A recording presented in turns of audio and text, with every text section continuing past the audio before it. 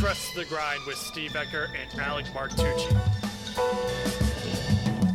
I have to have that discipline to make sure that I'm handling my business and I'm always developing, I'm always getting better. It takes a lot of work and you have to go the extra mile. You know, like I take 3 deep breaths and I just keep repeating myself, like, I got this, I got this, I got this. It drives you, it makes you so hungry, and you keep going and you keep going. Yes, sir. Yes, sir.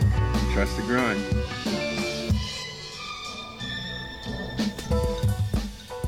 Welcome to Trust the Grind podcast. My name is Steve Ecker. Thank you for tuning into another episode. Today's topic is going to be the idea of making new friends and how do you do that? I just want to share some of my insights and experiences of what has worked after moving to a new state. No matter if you have a solid friend group or you don't have any friends or just meeting people, I think we should always be trying to be, I hate to say networking, but meeting new people and interacting with new souls and finding people with common interests and bonding over them. So when I first moved to the new state this past year, I found this video that said, if you want to make new friends, become a regular somewhere. Becoming a regular at a bar, at a coffee shop, at a yoga class, the more that the people in that environment see you, the more familiar and comfortable they are with you. So if you show up consistently to a yoga class every Wednesday at 5 p.m., most likely there's going to be someone else that's also going to yoga every Wednesday at 5 p.m.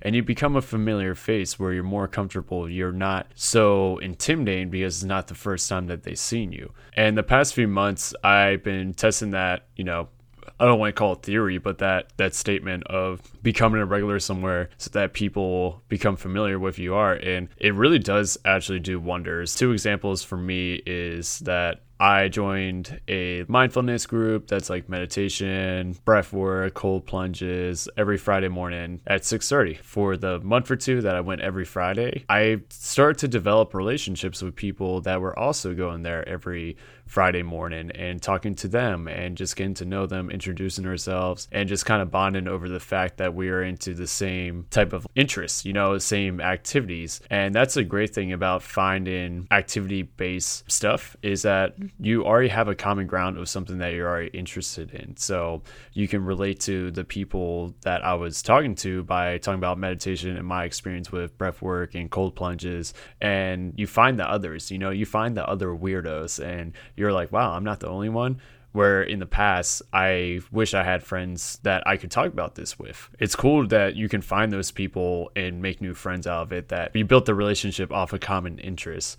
And that's been really cool for me to meet those types of people that are into mindfulness that necessarily aren't in a direct circle of friendships, but I can go to them and just kind of open up about my practice, my experience with it, and they can also give me tips. And another example is the bar that I've been going to recently. So I'm a huge Ravens fan. I'm in Texas. It's not anywhere close to Baltimore, Maryland, but I found a Ravens bar and the people there they're Ravens fans. They're down for the cause, and it just feels like I'm back home at a bar back home in Maryland, and it's completely out of the state, but it's very welcoming and very inviting, and there's that common ground of liking the same team. I've only been twice this year, and I've already met like 5 people that are fucking awesome. And it's cool because you roll up and you see that common interest of, both wearing a jersey. Then you're like, hey, you're a Ravens fan. Then we just like naturally have a conversation about, oh, are you from Maryland? It's very welcoming because there's a common ground of same interests.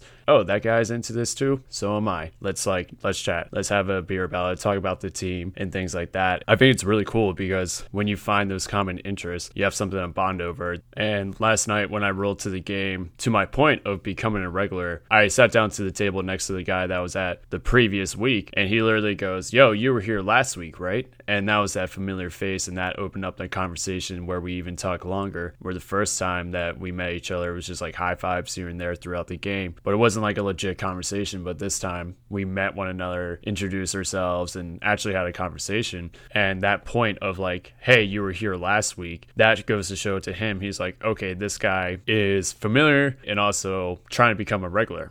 And I thought that was really cool. And that's kind of where this inspiration for this episode is stemming from, because I don't think you have to wait until you move completely out of states or anything. Like, no matter where you are, if you have an interest that your current friend group isn't necessarily serving you, you can find those people out there, whether it's in person or online. You know, I found a group of like niche Ravens fans in Texas. It's like awesome because I have that community of people that grew up from the same area that I'm from and also have that common interest that we can share. And as I just mentioned, like, you can also find it online. So I also did a Seth Godin workshop, the Bootstrapper workshop, and it was really cool to be around other entrepreneurs and people trying to create a business and going through the steps of figuring it out. And they have these like pods that you just like kind of interact with one another and provide feedback to each other. And I never met any of those people in person, but there are still like online friends. You know, there's still the friends that I can bounce ideas off from that workshop by providing feedback to one another and, you know, just being in Zoom meetings and